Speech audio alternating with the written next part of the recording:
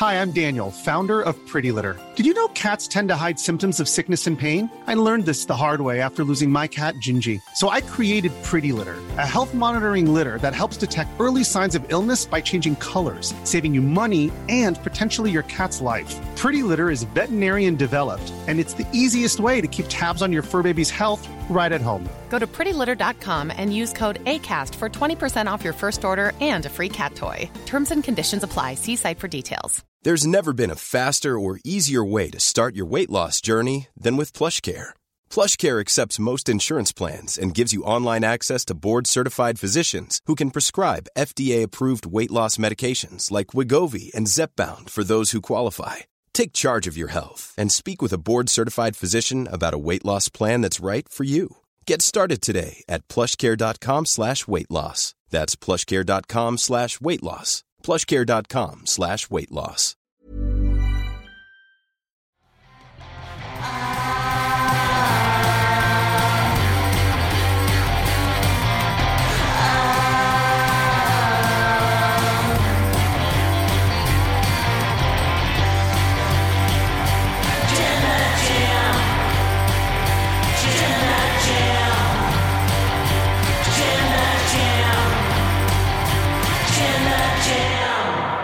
Does he swerve when he drives? No, he swerves with a crutch in his hand in a big swerve angle.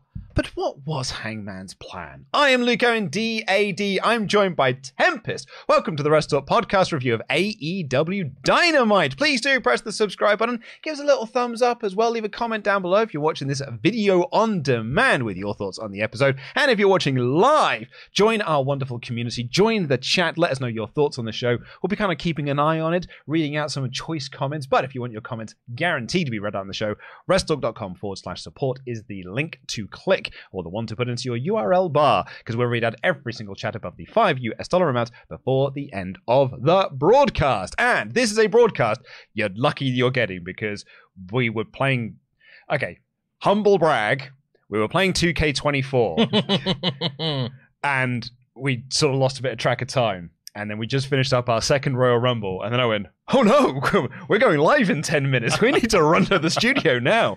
So I'm just saying, you're lucky we're here. Yes. Thank us. It could have gone very, very differently. But more on 2K24, perhaps next-ish week. Mm-hmm. Well, we can't really talk about much anyway, because the embargo's not fully lifted, I don't think. No. I think we can say that we got it. I'm playing it. Well, it's too late to not say that. Well, it's too late now, but it's fine. They like us. Anyway, thank you so much for watching. We're going to be talking about this opening segment here.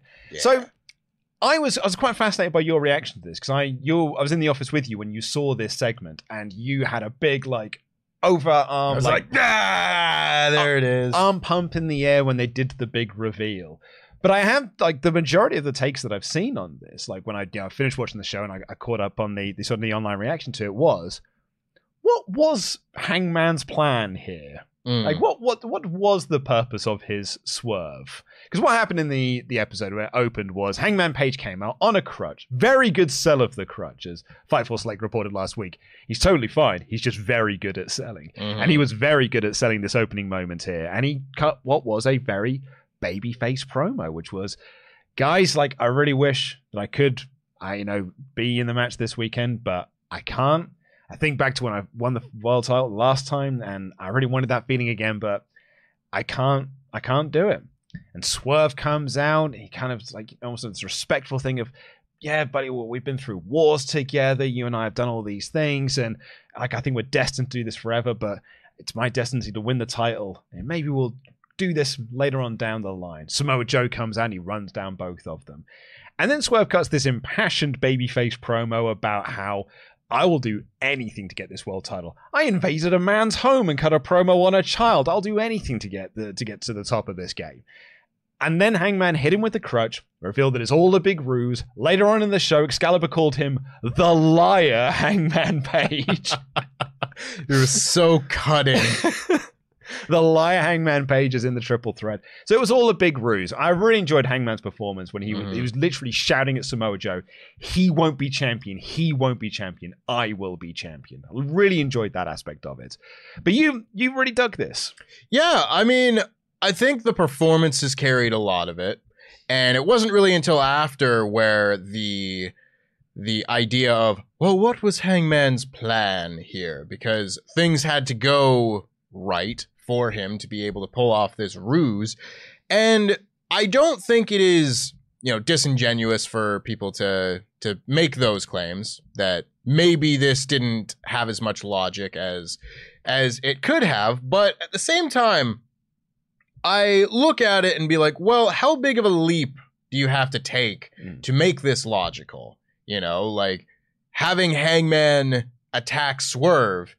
What segment have these guys been involved in the last 3-4 months that haven't included the other? So this idea, well, this plan only works if Swerve comes out, and that's not guaranteed. I feel like it almost is. Yeah, also I feel like that's too much of a logic leap.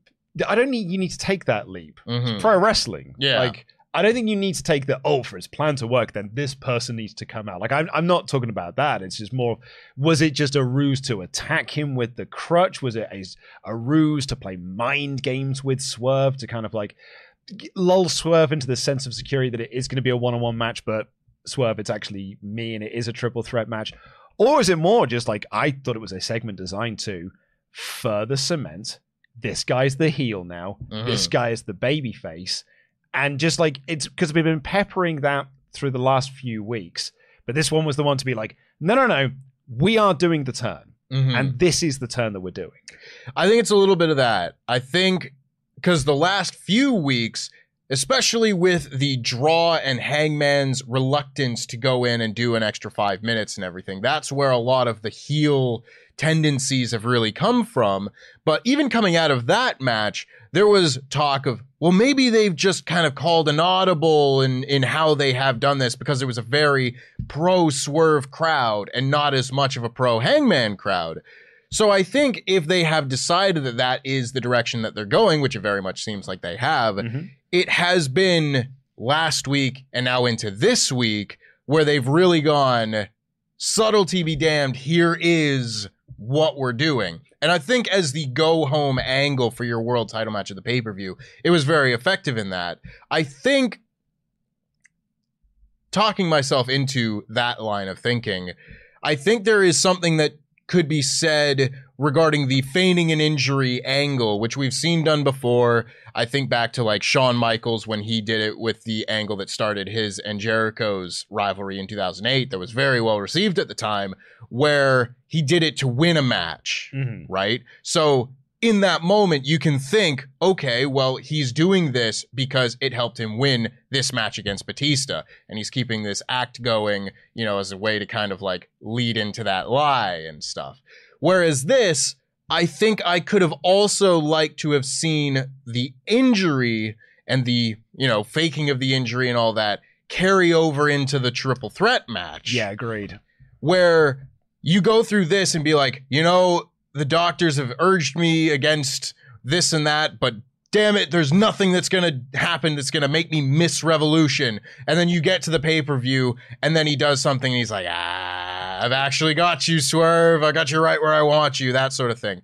But if they're not going to do that, if they want to establish the roles of these characters more so before we get there, I think what they did was very effective. I was trying to apply my own I'll put a narrative onto this because I thought it was interesting that they brought up the home invasion in this segment. Yes.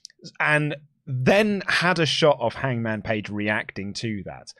And I've kind of got this idea in my head. And I'm fully admitting, I'm creating this worldview. I don't think the show is creating this worldview, but that's everything that Dan and I have been doing on SmackDown. You're allowed to do that as a wrestling fan. But it's this idea of he had a bigger plan in mind of what he was going to do with this ruse, whether it's down that road that you were talking about there of feigning this injury and then revealing, no, I am going to be in this match. But the mention of the home invasion and cutting the promo on his kid, his emotions got the better of him and he lapsed in judgment and he was just like, smeg it, I'm just going to do it now. I'm just going to attack him with the crutch now. And actually, I thought the thing that I'd say was really effective about this is that I like how it's done a little switcheroo in that the story going into this show was, is Hangman going to be ready for it? Is he actually too injured to go in? And coming out of it, it's now, is Swerve going to be injured going into it? Because he attacked Swerve and Swerve just dropped. Yeah. And they were putting hard over on commentary. He's not moved. He hasn't moved since he hit him with that crutch. And he was very slow to get up. So now, all of a sudden, Swerve's going in there, not only in the disadvantage of it being a triple threat, he's now got the injury disadvantage as well. Yeah, it's a really good point. I hadn't even thought about that, like how much of that injury, whether they will play on, you know, the back of the head, the neck, you know, does he have concussion symptoms or anything going into the match on Sunday? I think that's a really interesting angle that they could take, and this is probably the best way that they could have gotten to that, if that is what they want to do with that match.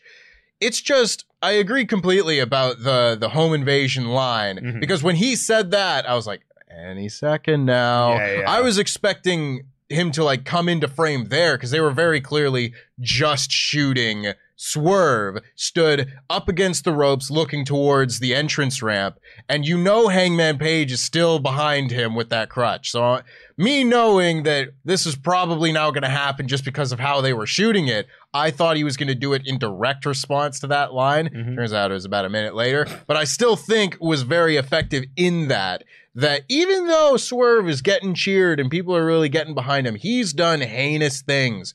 And it's those heinous things that have caused Hangman Page to have this really deep-rooted hatred for this man. And ultimately, getting further away from the actual angle that's happened here and more just talking about the characters, this is what's really going to make this Hangman Page character that much more interesting to me this time around this year, because it's exactly like that Shawn Michaels Jericho rivalry that I brought up earlier, where Jericho turns and his big reason for turning is, you people chose this man that lied to you over me, who was just trying to do the right thing. And now Hangman's here like, you guys cheered for this man that invaded my home and threatened my child. Who are you? I don't want to be cheered by you. I don't want you guys. So regardless of how this episode played out, which I still think was quite effective, it's that character. And I'm just waiting for that promo that we'll get when they go full-blown heel turn area, probably soon after this pay-per-view, if I had to guess, that has me really excited. So we've already recorded our Revolution predictions that will be going up tomorrow here on the channel and out on the podcast feed. And I mean, spoilers for that. I've got Hangman to win. I don't know why, like these last couple of weeks, I've just been down this route. Like, I think Hangman's going to win the belt. And it's made me even more excited for the match. I was already stoked for it. But I love this Hangman character. Like, Swerve is just effortlessly cool. Yeah. And what's fun as well to say about I love this Swerve character is that the Swerve character hasn't changed. No. He's exactly the same Swerve Strickland that we had 2 months ago. I think he even said in this promo, it's like, I'd do it again. I'm not a good dude. I invaded a man's home and cut a promo on a child. That's what I'll do to get this world title. I'll do it again. Like, he is nothing changed about his character. And on top of that, Samoa Joe, he's so cool. As AEW champion is so cool. We talk about this on the prediction show tomorrow, but like, he just comes out on every show, says 3 things, and all 3 things are awesome. Yeah. He's so great. It blows me away. And because we again said on the prediction show, I had thought that this era of his career was long behind him. The world champion era of Samoa Joe, unfortunately, was just going to end up being a thing of the past. And yet here he is, world champion of AEW, and he's just the coolest kid in school. Oh, he's awesome. I love this man. This man is so awesome. And I think a short reign could be really effective for him, because we've not really seen that other than ones caused by fate and such, what with Punk and Mox and those type of things in 2022. But a short and effective reign, I don't think is off the table here if they want to go with Hangman Page or Swerve for that matter. Yeah. But it makes this triple threat match at the pay-per-view just that much more interesting. I really do think any of these 3 guys could win and have it be a really good result. I might actually suggest, Mod Month, if you can hear me, let's do a poll. Yeah. Let's do a 3-way poll here. Who you got this Sunday? Because I'm genuinely curious as to where the kind of the wind is blowing at the moment. Do we think it's Joe? Do we think it's Swerve? Do we think it's Paige? Because this whole time I've been thinking it's Joe. The closer we get into the pay-per-view, I'm like, no, I think it's Paige. And in the back of my mind, it's like, it could be Swerve's time.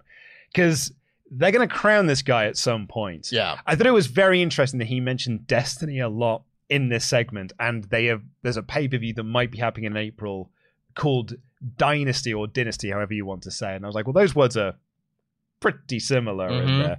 But I just want to put over the line from Samoa Joe. And he said, he was putting both of them over saying, yeah, you are both young, hungry competitors. And that's because I've been starving your asses. And that got a big response from the people. And not like big hits a catchphrase or any of these like sick burns or anything. Everything about his delivery is just on point. It was so good.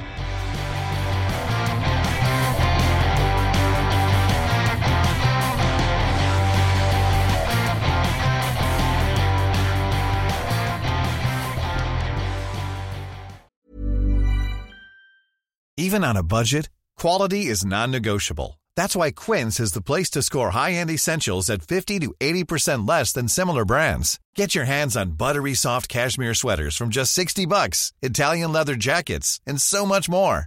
And the best part about Quince, they exclusively partner with factories committed to safe, ethical, and responsible manufacturing. Elevate your style without the elevated price tag with Quince. Go to quince.com/upgrade for free shipping and 365-day returns. Hi, I'm Daniel, founder of Pretty Litter. Did you know cats tend to hide symptoms of sickness and pain? I learned this the hard way after losing my cat, Gingy. So I created Pretty Litter, a health monitoring litter that helps detect early signs of illness by changing colors, saving you money and potentially your cat's life. Pretty Litter is veterinarian developed, and it's the easiest way to keep tabs on your fur baby's health right at home. Go to prettylitter.com and use code ACAST for 20% off your first order and a free cat toy. Terms and conditions apply. See site for details. Quality sleep is essential. That's why the Sleep Number Smart Bed is designed for your ever-evolving sleep needs. Need a bed that's firmer or softer on either side? Helps you sleep at a comfortable temperature? Sleep Number Smart Beds let you individualize your comfort, so you sleep better together. J.D. Power ranks Sleep Number number 1 in customer satisfaction with mattresses purchased in-store. And now, save 50% on the Sleep Number Limited Edition Smart Bed for a limited time. For J.D. Power 2023 award information, visit jdpower.com/awards. Only at a Sleep Number store or sleepnumber.com. Hiring for your small business? If you're not looking for professionals on LinkedIn, you're looking in the wrong place. That's like looking for your car keys in a fish tank. LinkedIn helps you hire professionals you can't find anywhere else, even those who aren't actively searching for a new job but might be open to the perfect role. In a given month, over 70% of LinkedIn users don't even visit other leading job sites. So start looking in the right place. With LinkedIn, you can hire professionals like a professional. Post your free job on linkedin.com/achieve today.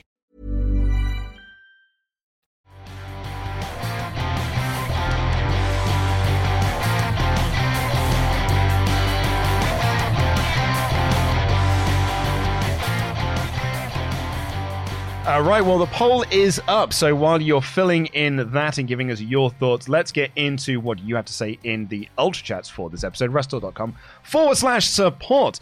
The Guilty Hat here says, this was a bit too contrived to me. Hangman pretends to pull out of a title match on the hope that Swerve will come out so he can attack him. Why not just jump him backstage? What was the plan if Swerve didn't come out? What did Adam actually gain from this?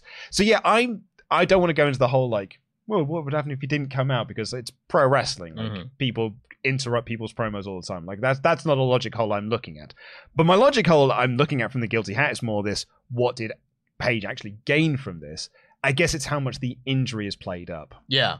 It will have to do with how much damage Swerve has taken from this, because we didn't see him for the rest of the show, you know, and I think that was very apt that this was the opening segment, and then these guys were just not seen again. Yeah. And I think that's very effective going into this pay-per-view, which I can't imagine we'll see any of these guys on Rampage or Collision before that.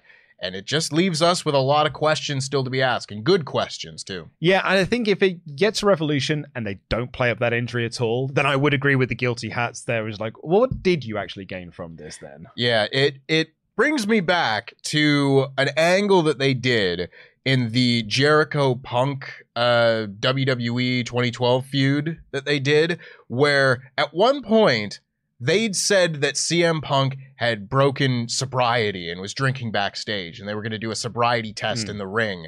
And CM Punk pretended to be drunk throughout.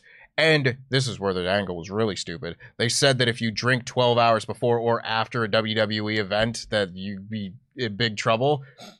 Okay, sure. Remember Steve Austin? But anywho, the point was, CM Punk was going to be stripped of this title because he kept acting as if he was drunk and then got the jump on Jericho when he was like, haha, it's a ruse.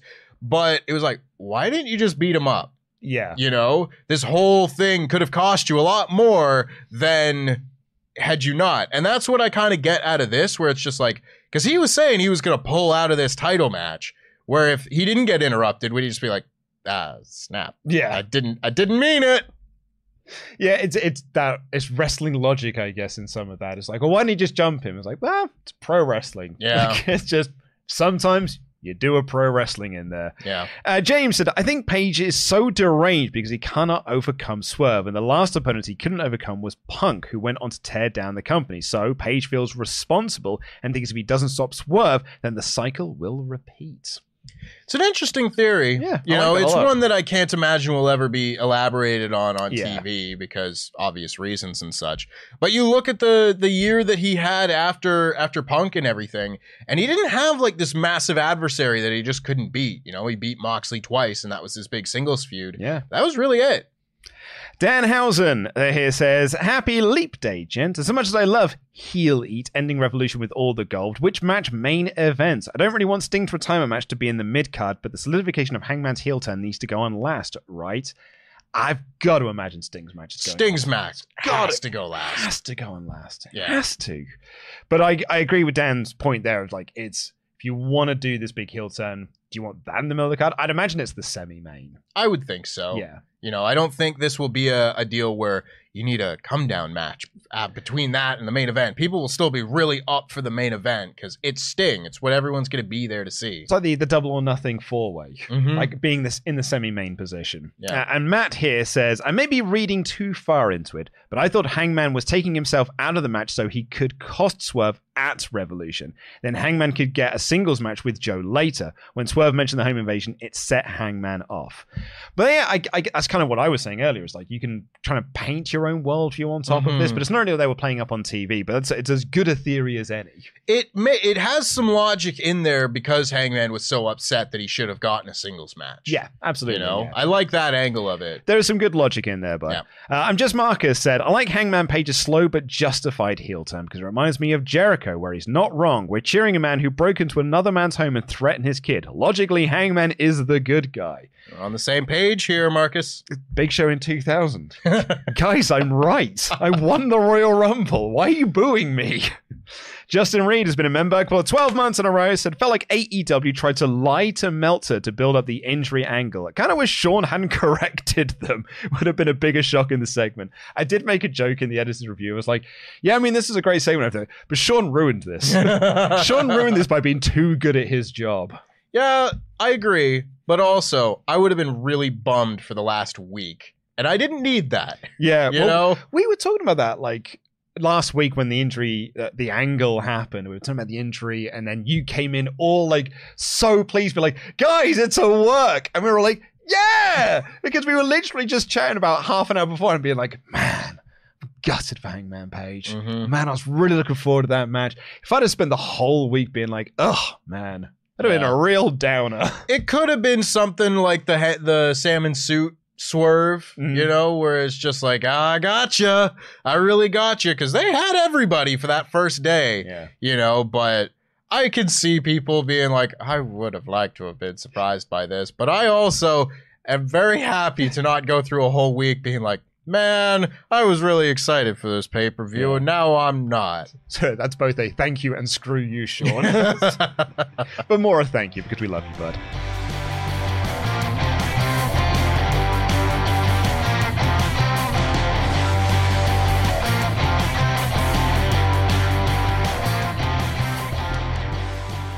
Let's get into the rest of the show. We had that opening segment. First poll result? Should we do the poll now? Well, let's let it run a little longer. So here we go. It's only been going for 6 minutes. Let's get a few more votes in there.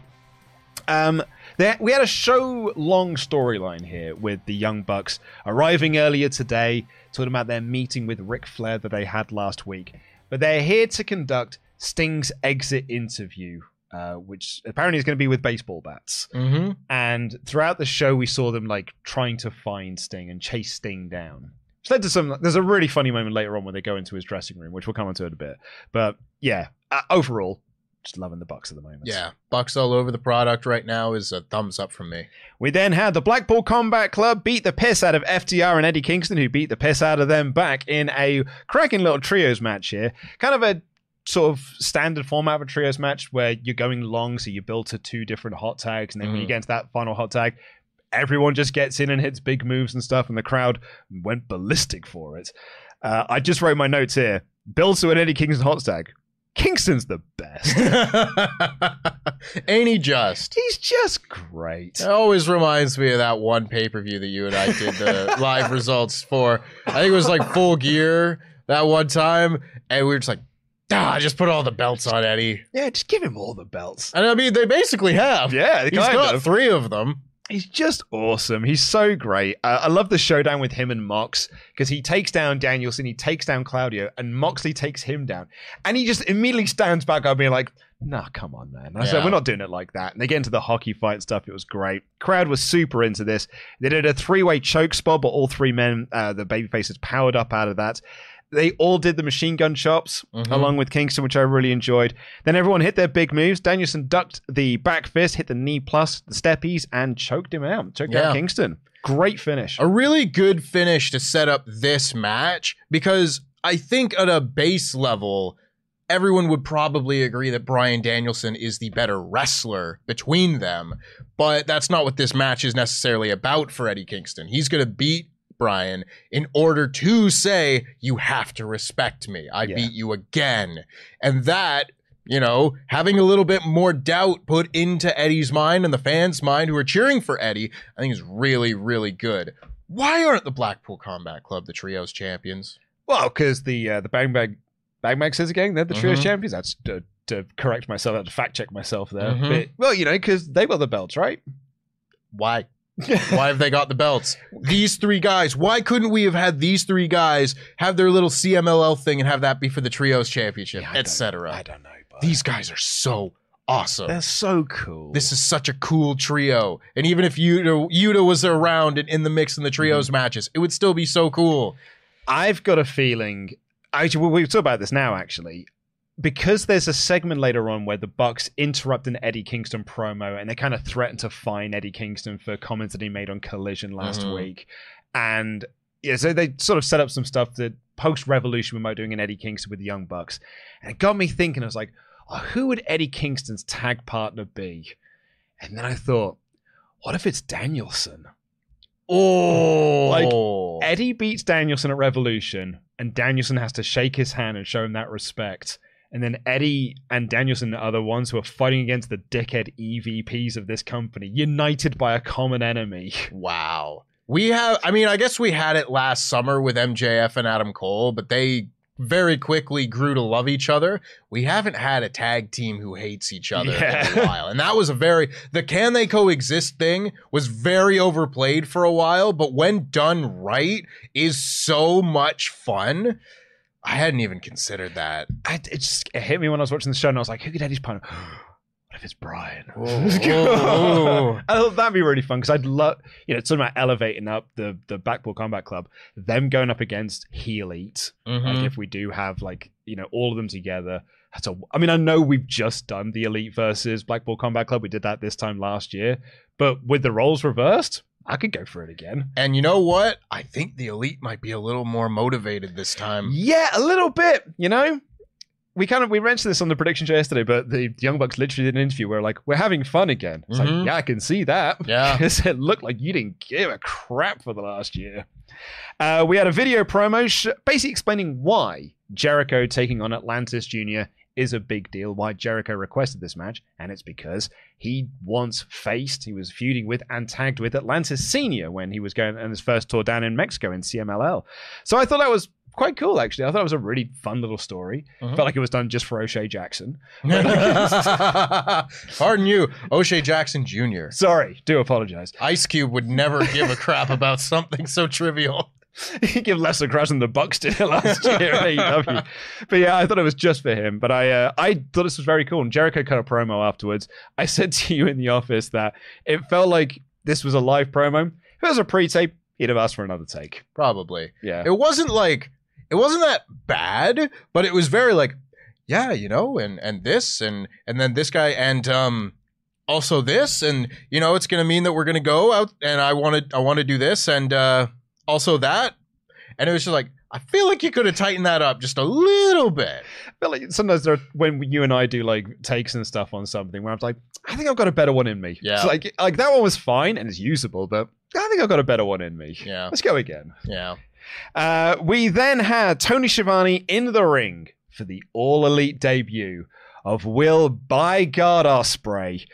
And what I loved about this segment, was he was just unapologetically Will Ospreay. Oh, yeah. It was just Will. It's weird seeing Will doing American TV wrestling. I was going to say exactly that. I came down the ring and he was doing this thing. I was like, bloody hell, it's weird watching you do American TV wrestling angles, but you're just Will doing them. Yeah. And that's kind of amazing. He did very well for himself in this segment, and I think his little interview prior to Don Callis and family coming out was like, it was fine. It wasn't the point of the segment by any means, but I was like, by God, this is strange.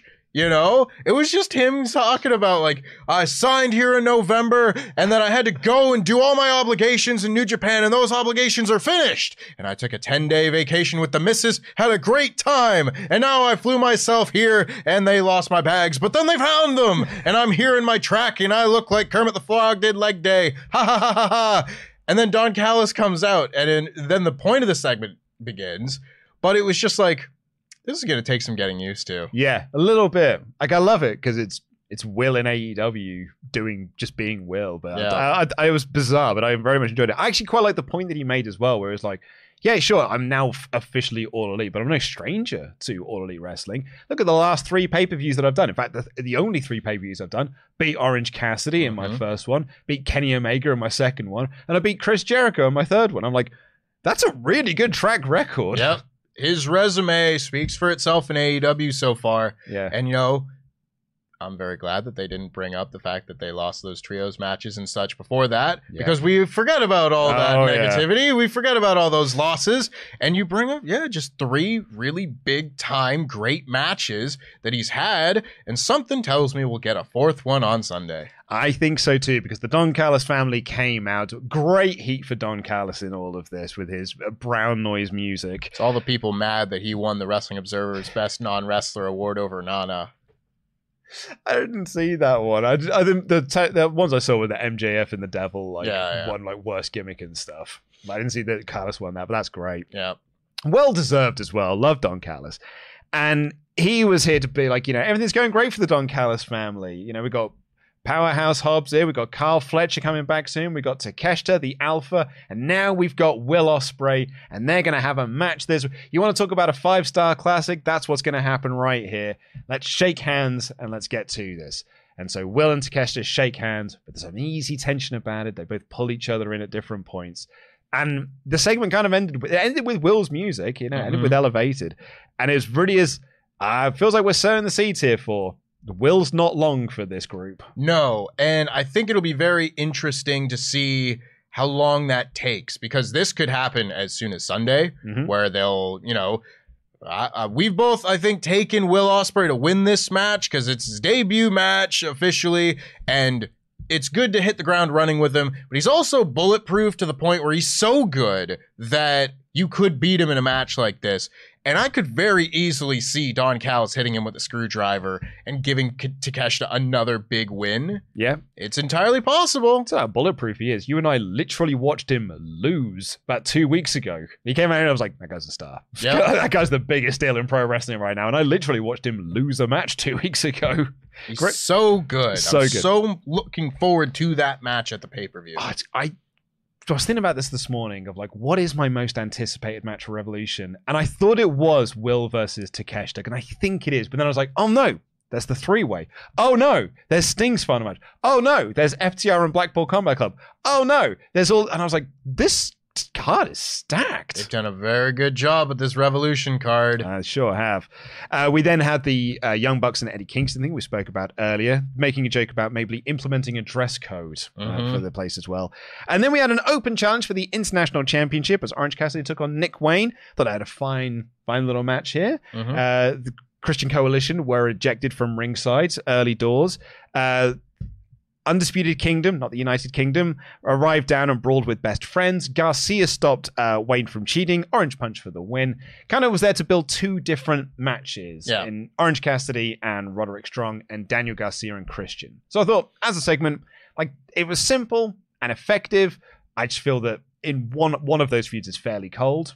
But I'm into the other one. Yeah, I think that's very fair. I think if we had like another week's TV, we would probably get Orange Cassidy and Daniel Garcia against Christian and Roddy Strong. Yeah. That'd be a fun like champion and challengers type match. But we don't, so it's fine. We move on. But yeah, I don't think the Orange Cassidy Roderick Strong thing is particularly hot right now. I think their match will be fantastic. But you look at it, and the Undisputed Kingdom just isn't a very hot act at the moment. Not really. Hopefully that changes with a good pay-per-view. But this was an interesting match for a number of reasons. I found that for a lot of the in-ring stuff in the middle of this show that the crowd was kind of cold for it. And it was just kind of weird where you look at Orange Cassidy and Nick Wayne, and I get that Nick Wayne as a singles guy is maybe not over to the level of some of these other guys or whatnot. I'm personally a really big fan. I've been watching him for a long, long time. But I understand that the broader audience might not pop huge or boo loudly with Nick Wayne coming out. Because he's just Christian Cage's guy. Yeah, absolutely. But still, it was a little disappointing that even when they were doing really good wrestling, that the crowd would kind of not really get into it. We saw in a lot of the matches that there were tons of people just kind of going like, come on, give me something. And the crowd just not really getting into it as much. And maybe that's just that they booked matches that this crowd didn't want to see. And maybe that's a lesson to be learned. But I thought this was a very well wrestled match that just didn't captivate people as much as I would have hoped. Yeah, I was then really surprised because during the Jericho Atlantis match, there was a "This is awesome" chant. And I was like, that seems generous. Well, that's like the wrestling fans' pull string response to anything now. I guess so, yeah. We then had Renee interviewing the Bang Bang Scissor Gang backstage. They did the same promo they basically do every single week. They made a joke about Max messing up his rap on Collision. And I very much enjoyed Max Cassidy being like, do you think anyone noticed? And they've made another 6-man for Collision. And you'll be surprised to hear, because they taped this last night, it's against the Dark Order.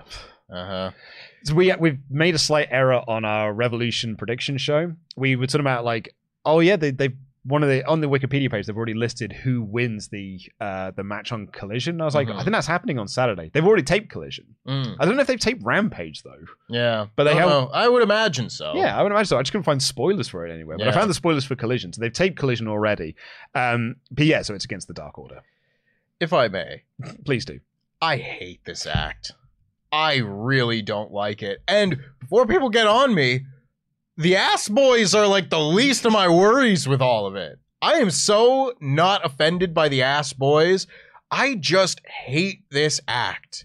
I hate that this is what Jay White is doing right now. Like, I thought, and I've said this before, that this would have been like a 3-week alliance tops before the Bang Bang Gang turns on the Acclaimed, and then it leads to a unification match of the trios titles because we don't need 2 sets. But we're just dicking around. Like, this is some hot act that people are really gonna, get into. I reviewed a Dynamite a few weeks ago where there was no point to a segment where they just literally came out to the ring and were like, hey, we're all together, blah. And I was like, okay, this didn't set up a match, didn't make me more interested in seeing you again. No. I have 0 interest in this group. And I have not been one that's been super into the Billy Gunn, edition of this Acclaim team. I love the Acclaim's run as tag team champions. This trio's run has been absolutely nothing for me. And I like the Bullet Club Gold guys when they're away from this. I would just really love if we could get to that. Yeah, I miss Bullet Club Gold. Yeah, and maybe part of that is Juice Robinson not being there. I think Juice not being there really has taken this group down a peg. But my God, can we just get them back to being heels and just beating up people? Yeah. Have them be the trios champs and anything. Well, because my worry is that Austin Gunn obviously loves being part of this group. I'm talking character-wise. I'm sure they're all having fun and stuff. I think even Jay's having fun. But Austin Gunn is he's really enjoying working with his dad again and being part of this group. So if they do, the Bullet Club Gold's split away from them. Is Austin Gunn not going with them? Are they going to split up the Guns? And I kind of want the four of them back. I want Austin, Colton, Jay, and Juice. I want that as my foursome. Yeah, I completely agree. They're going nowhere fast, and I would wish that they would just get there. Isn't it a few people have said that it's taking too long. It's not even been that long, but it feels like I agree. It feels like it's taken too long to get to a point. Yeah, and I don't want to sound like a broken record. I'm so annoyed that they're not doing anything with the Kingdom. Yeah. That's the whole point they got together, was their united hatred of the Kingdom. And they've done absolutely nothing with the Kingdom since. Hate that. It makes no sense. Makes no sense. I think it's quite bad storytelling. Up next was, I'd argue, one of the best match on the show. Yeah, probably. It really was. It was Chris Statlander. This is the trios match. That's it. It was Chris Statlander versus Sky Blue. A rubber match of sorts as well. They both had a win each on TV over the other. And I thought, Statlander was awesome in this match. Sky Blue was really good as well. There's this moment where Statlander did an overhead press and she just launched Sky Blue into some plants in the front row. Oh, this is really good. German suplex on the apron. Loved the finish of Stokely trying to get Statlander to cheat. Willow being what are you doing, Stoke? And he'd be yeah, this is a good idea, right in front of the referee, which obviously is a bad idea. And because of that, Julia Hart gets in the ring and clocks Statlander with the TBS Championship. Sky Blue hits Code Blue, which doesn't always go well, but this one went very well, and got the win. That was a great match. Very good match. I saw a lot of people saying that this was Sky Blue's best match of her career, and as well that this was Chris Statlander's kind of oh yeah, still great. We kind of always knew that, but she's had a lot of injuries, and the TBS Championship run she did have, started off pretty well, but then she just wasn't on TV as much and took a back seat to the Owen Hart Cup and things like that, and then lost the belt. Hasn't really been in the mix too much since. Now we get this match, and it was God damn. Maybe this will be the year that Chris Statlander finally gets to properly have a coming out party and shine. Absolutely. I hope so as well, because I agree with you. Statlander's TBS title run started off strong, but then she became a victim of, we can only have one women's match a show. Yeah. And we've also got another women's title that we need to promote. So you are going to have to take a back seat while we promote this other one, because we can't possibly have two matches. Yeah. I don't want to get anyone too excited, but there are 3 women's segments on Collision this week. Yeah. There are 2 women's matches and then the face-to-face with the champion. So, Mercedes Moné coming in, I think is going to make a huge shift in this. I think that's one of the reasons why Jen Pepperman's been brought in as well. So I'm hoping, because all of that coming together at the same time, with the rise, the re-rise of Chris Statlander, hopefully we can get something good. I think it's unfortunate that Julia Hart's injured, because I think we would have had a 4-way at the pay-per-view. Yeah, and that is really unfortunate, because I know Dan has found it very much difficult to get through on Collision and everything, because a lot of these segments with, Stoke and Willow and Chris Stat, they do all kind of feel the same. It's just a backstage pre-tape where, they make some comedy, but they say they're going to beat up one of Julia Hart or Sky Blue. And I'm glad that we got a good match on TV this week. That definitely helps. But it does feel, again, like we've taken a long time to get to this point. Yeah. And I think a title match and then something new probably would have helped, but doesn't seem like we're going to get one. Maybe we will, but not this week, it seems. But to go back to the match itself, I really enjoy the dynamic of the absolutely most positive person on the planet, best friend, and also the dickhead manager that wants you to cheat. Yeah, Ollie took issue with this a couple of weeks ago where Willow effectively cheated to win because Stokely got involved. And I was like, no, I think that's kind of the gimmick of it, is that she is the nicest person on the planet and he's one of the biggest dickhead clowns that they have. Mm-hmm. But they're together. Yeah. And that's where like the comedy and the buddy cop drama of it all comes together, I guess. Yeah, I really enjoy that. Yeah. I thought it was a great match. Genuinely, I did think it was like outside of the trios match, which was always going to be great. Best match on the show. Yeah. Really, really enjoyed it. No, I agree. Backstage, this was my favorite of the Bucks segments. They found Sting's locker room and they go in and there's lots of bats hanging from the ceiling, but they're baseball bats.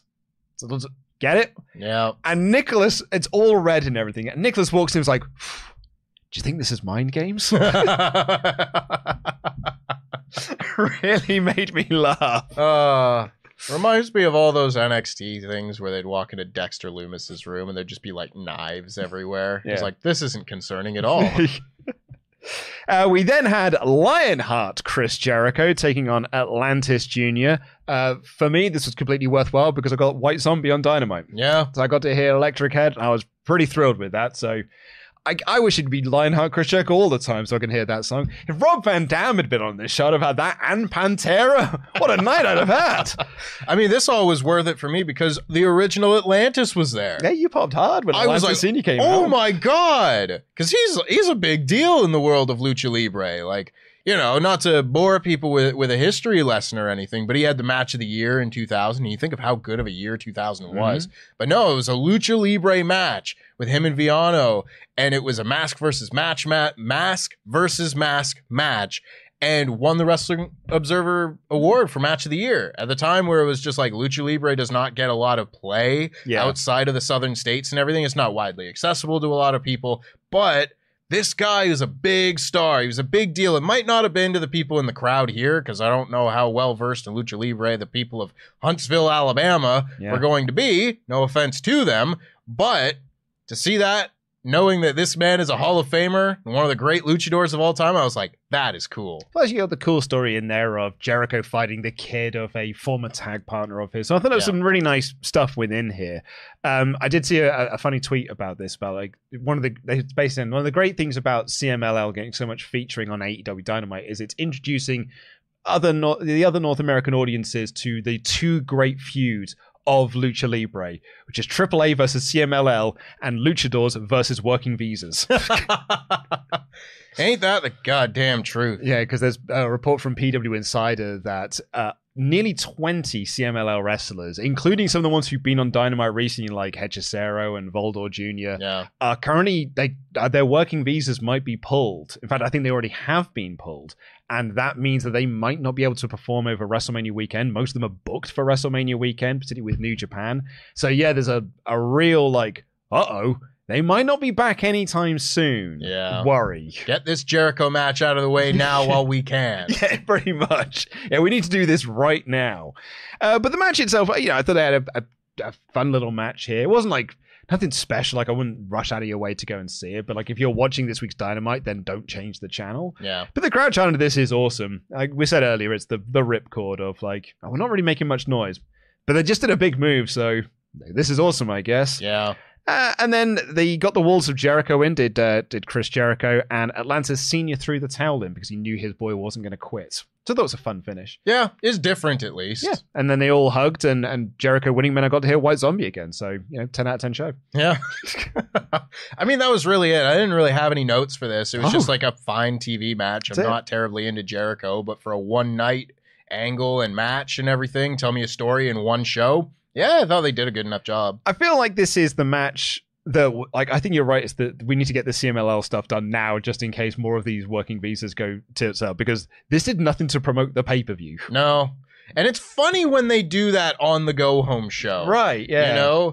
But, to each their own, I suppose. I guess as well, the Meat Madness match got pulled. Tony Khan announced before the show that he was pulling Meat Madness because of injuries. I get the feeling this CMLL thing. I feel like, because the only reason I think that is because the 3 dudes that are announced for it are just in the replacement match. It's like, who else was going to be in this thing?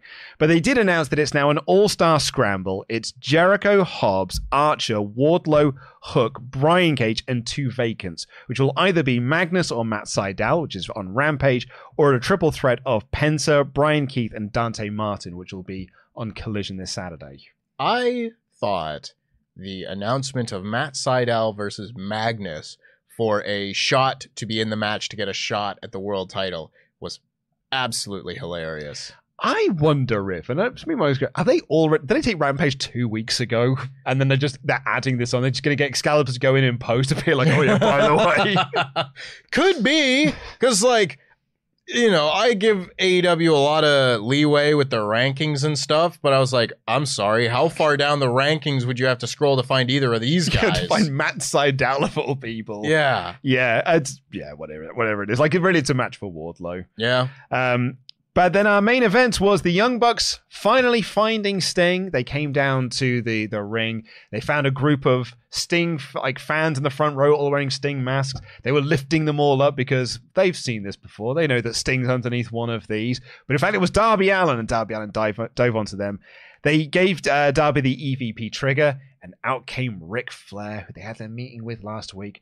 Ric Flair comes in looking like he's going to side with the Young Bucks, but then he punches the Young Bucks instead. He turns on them. They take him out with the very light low blow. And then Sting's music hits. The Young Bucks go up the ramp with their baseball hats in hand, ready to take him out. And Sting descended from the rafters.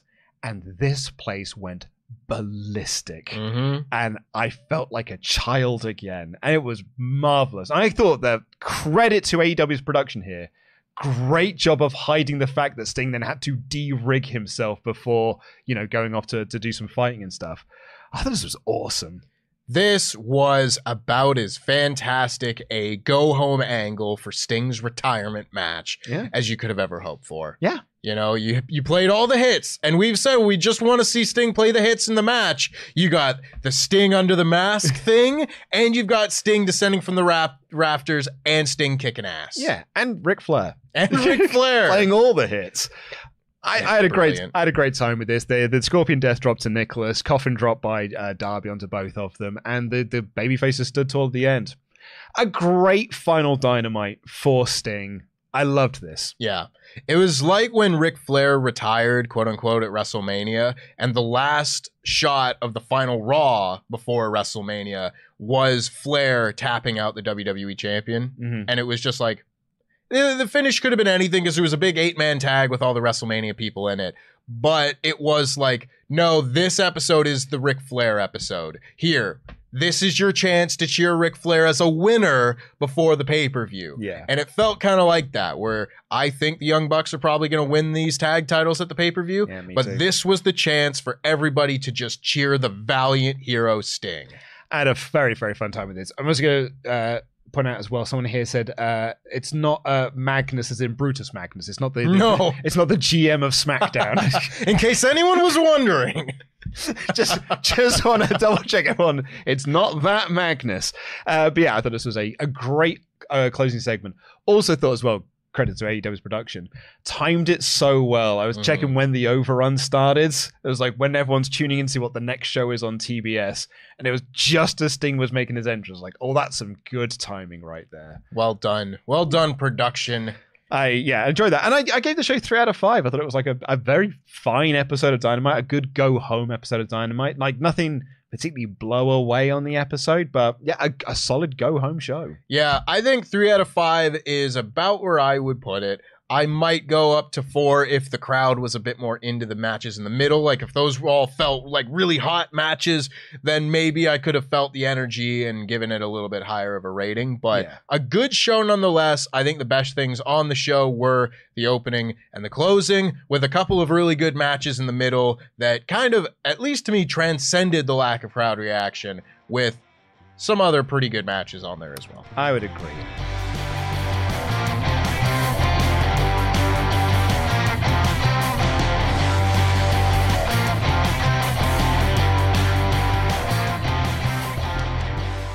thank you all so much for watching. We are going to be reading the rest of your chats here. Ding, ding, ding. This is your last chance to get those in. Head on over to patreon.com/WrestleTalk, by the way, because our 3-hour, 40-minute video podcast review of Extreme Rules 2014 is now live for our Patreon backers, as well as exclusive episodes of Survival Series. So go and check those out because there's a grand old time to be had. We've got the great feedback so far to all of that, including especially our Extreme Rules 2014 review episode. People really seem to be digging that one, mostly because that Cena Wyatt match is so bad. Oh my god. And people are really enjoying the double triple power bombs. Right in the shield. Also, and there's a little teaser for everyone here. If you haven't seen it yet, I play out the audio of the time I appeared on Wrestling Observer Live with Brian Alvarez in 2013. Wow. I called into a phone-in show that they did. And how'd you do, Luke? Badly. Yeah. Yeah, it's bad because I did it on a Skype line and there was a delay. So it's not very good, but I played the audio out there so you can go and hear that because I'm not going to give you the date for it so you can go find it in the archives. I had to go searching for it, but you can hear it on that show. So get on over to patreon.com/WrestleTalk. Rob here has been a member for 20 months in a row, said Swerve is the Stone Cold. I saw Stone Cold Steve Austin getting cheers during his match with Brett. I hated it, but I'm loving this. Hope he keeps his character. He does kind of have like that, I'm just a badass and you're going to end up cheering for me because who doesn't love a badass character? You know? Sammy here with a very interesting one. Sammy Boy said, call me old school, but I'm getting irritated with this generation's cheering of villains. If you're a fan of a heel, you boo, right? Sami Zayn had a good reason to cheer for him because we saw the turn in him. Roman and Swerve keep saying that they're the bad guy. You should boo them. Cody and Sammy are the only pure baby faces with fans backing them. I mean, Adam and Drew are justified with everything they're doing in my eyes. We are the problem. Seth Dickhead Joker was a heel, but everyone sings. Joe's cool. Boo him to acknowledge that. I can agree with some of it, you know, and it's part of the reason that, like, when I go to shows, I very often just try and help the match in whatever way it needs, whether that be booing the person that maybe isn't as over as a heel or whatever the case may be, just to help the match. And I do think that there is something to fans just cheering the stars as opposed to cheering or booing the heels. But that is also just kind of the era in which we're living in now, where, you know, we went through such a long period of when it was only WWE, where they didn't really have the big stars coming up. So it was just like, listen, I went to a house show in 2013 where the matches were things like 3MB versus Tons of Funk and Justin Gabriel versus Zack Ryder. Right? So when CM Punk comes out, everyone friggin' cheered because it was the first time someone saw a star on the show. Now, there's a lot more stars on these shows, granted, but I do think there is something to that. And you can go back to Stone Cold Steve Austin getting cheers, and a lot of the time, it's up to the company of how they want to pivot and respond to those cheers. You could have them, you know, just stay on the path that they're on and be a heel that gets cheered. And sometimes I think that does make for a worse experience, like what we saw in Collision, where everyone was cheering Malachi Black in a singles match with Brian Keith because Malachi was the star. And it made for a little bit of a wishy-washy match where Brian Keith wasn't getting cheered, even though he was the babyface, and they still structured the match as if he was the babyface. And so it was tough. But in the case of Swerve, like was brought up here, this is just him organically getting over as a babyface as opposed to, oh, the people aren't playing their roles right. Yeah, I think it's also the next evolution of what we saw throughout the 2000s, which is you're less cheering or booing characters because everyone's just doing cool stuff. Everyone's just doing cool moves and stuff, which I guess is the evolution of the 90s NWO, D-Generation X, Steve Austin, of just like, yeah, they're villains, but they're cool, so we're cheering them. Yeah. And then when you get into sort of the TNA Ring of Honor era, it was just like, no, everyone's just doing cool moves, so everyone gets cheered. Doesn't matter how much of a dick P.D. Williams is, his finish is awesome, so I'm going to cheer every time he does it. Yeah. The next evolution of that then is just kind of going back to the, like, oh yeah, I'm going to cheer whoever's the coolest character, whoever a star is. Yeah. I get the frustration with it. Yeah, me too. But I think I take it in, you know, case-by-case basis. So we have the results of our poll here. Joe winning 63%. I thought it would be more split. I thought so too. Yeah, 25% for Swerve, only 11 for Hangman. With obviously there's some percentiles in there. But yeah, I thought that would be more evenly split. I didn't think that would be so heavily weighted into Joe. Rob McDonut here says, from last week, I think RVD deserves a shout out for the way he's willing to put everyone over. Not many legends would turn up for a 6-man tag and happily take the L. His invasion match with Jeff got me into wrestling. Steiner Math was more entertaining. I mean, I'll be honest with you, bud. That Jeff match against RVD at Invasion might be the only good match on that show. What do you mean might be? I don't know, there's the star power of the main event, I guess. Sure. On one side. Big shout out to Rob Van Dam. I've greatly enjoyed his work in AEW so far. Too. Plus, I get Pantera on TV. John here said, here's some money for you handsome gents. Great episode of Dynamite. The Bucks not selling for Flair would have been better. I understand he's 700 years old, but them looking at each other like, what's he doing? And then kicking him in the balls. Yeah. If you get a thumb to the eye, you're going to sell that. Yeah. Justin said, so I guess the injuries Tony mentioned on Twitter were Jericho's hurt feelings and bruised ego since he wasn't going to be on the card.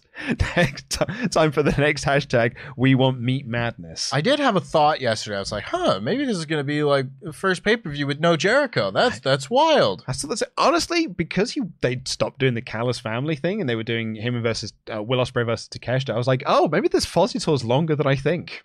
But no, he's back for the pay-per-view.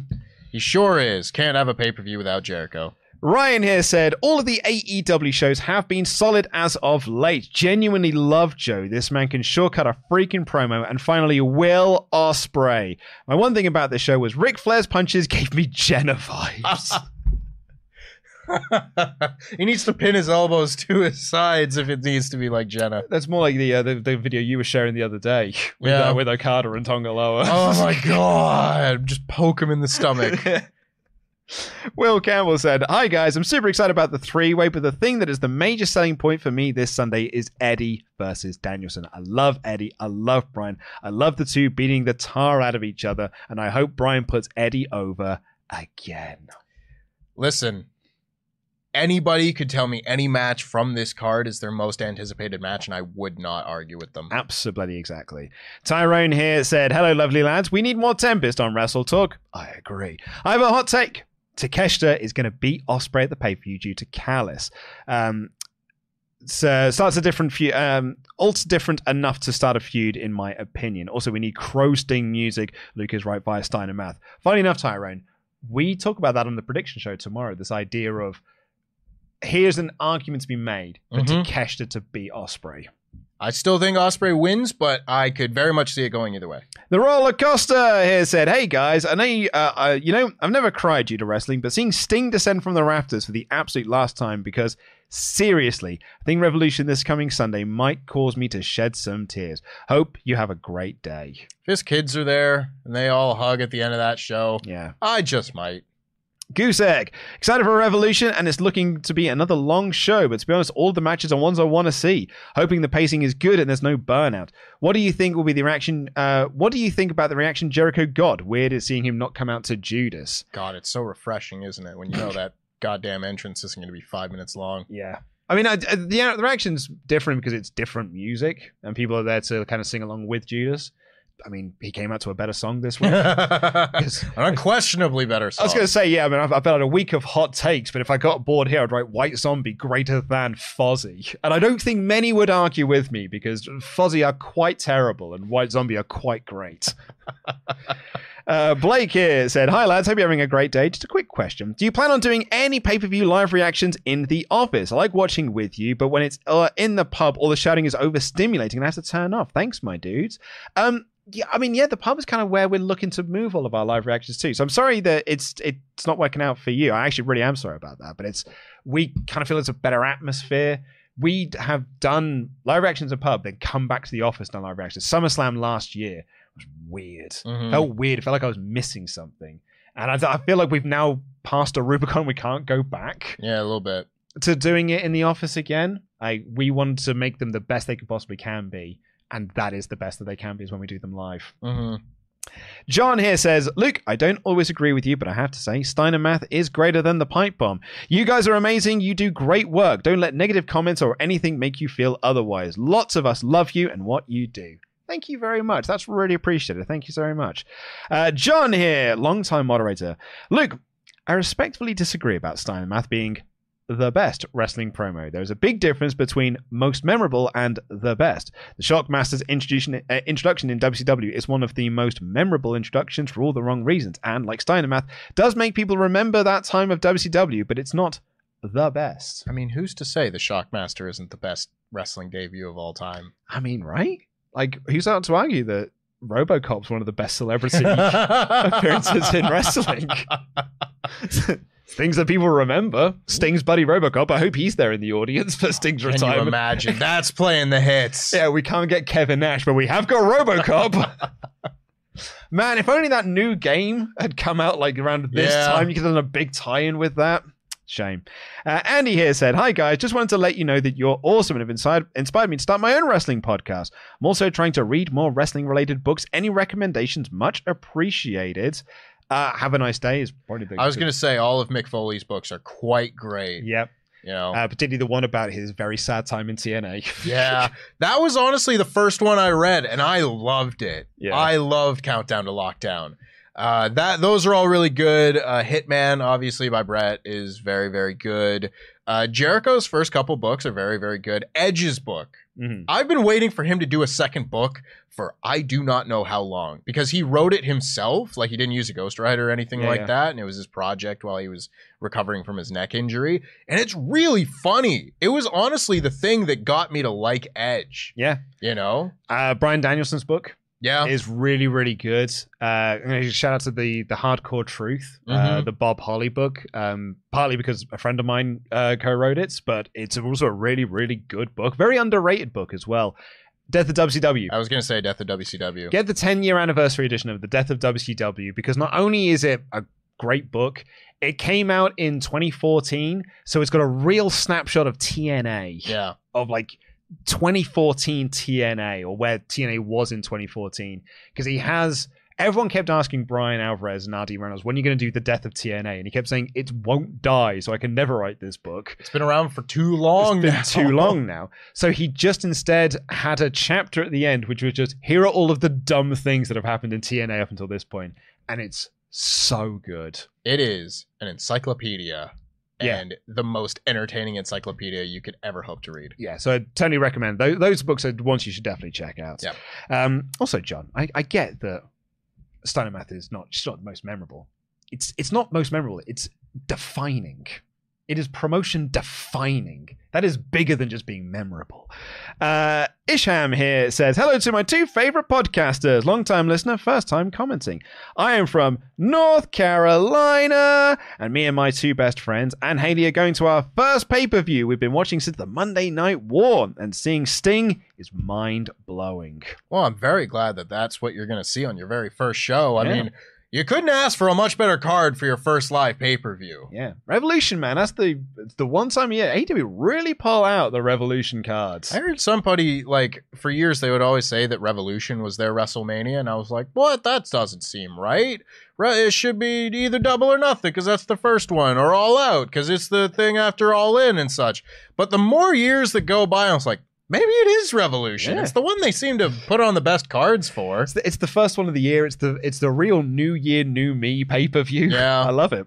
And Football Manager Mike said, "Hi guys, long-time listener, first-time chatter. Just want to say I appreciate all the content you provide. Luke, I met you yesterday outside of Sainsbury's. Thank you for being so nice and willing to have a chat. Steiner Math for life. Hey, buds." Yeah, we had a lovely little chat. Just stopped me. Sorry I had to cut it so short. I had to go get my lunch. But yeah, it was lovely. Thank you so much for tuning in and sending a chat as well. Thank Sainsbury's you very much. Squad. Sainsbury's Squad. It is better than Tesco. Nah, Team Tesco. Right, let's end the poll and see what you thought of this episode of Dynamite. 75% thumbs up, 18% in the middle.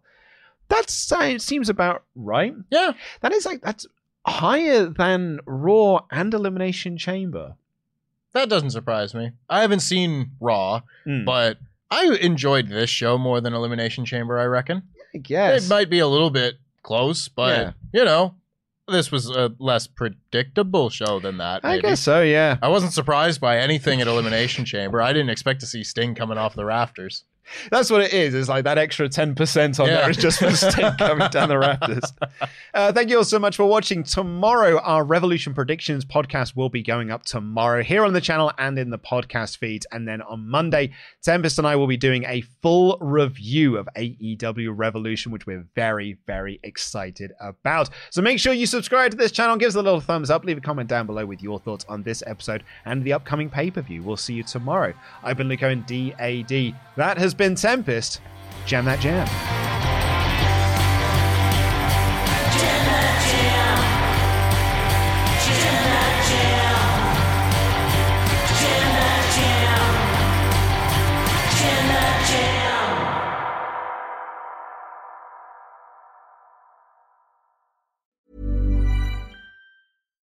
Why don't more infant formula companies use organic, grass-fed whole milk instead of skim? Why don't more infant formula companies use the latest breast milk science? Why don't more infant formula companies run their own clinical trials? Why don't more infant formula companies use more of the proteins found in breast milk? Why don't more infant formula companies have their own factories instead of outsourcing their manufacturing? We wondered the same thing. So we made ByHeart, a better formula for formula. Learn more at byheart.com. Hi, I'm Daniel, founder of Pretty Litter. Did you know cats tend to hide symptoms of sickness and pain? I learned this the hard way after losing my cat, Gingy. So I created Pretty Litter, a health monitoring litter that helps detect early signs of illness by changing colors, saving you money and potentially your cat's life. Pretty Litter is veterinarian developed, and it's the easiest way to keep tabs on your fur baby's health right at home. Go to prettylitter.com and use code ACAST for 20% off your first order and a free cat toy. Terms and conditions apply. See site for details.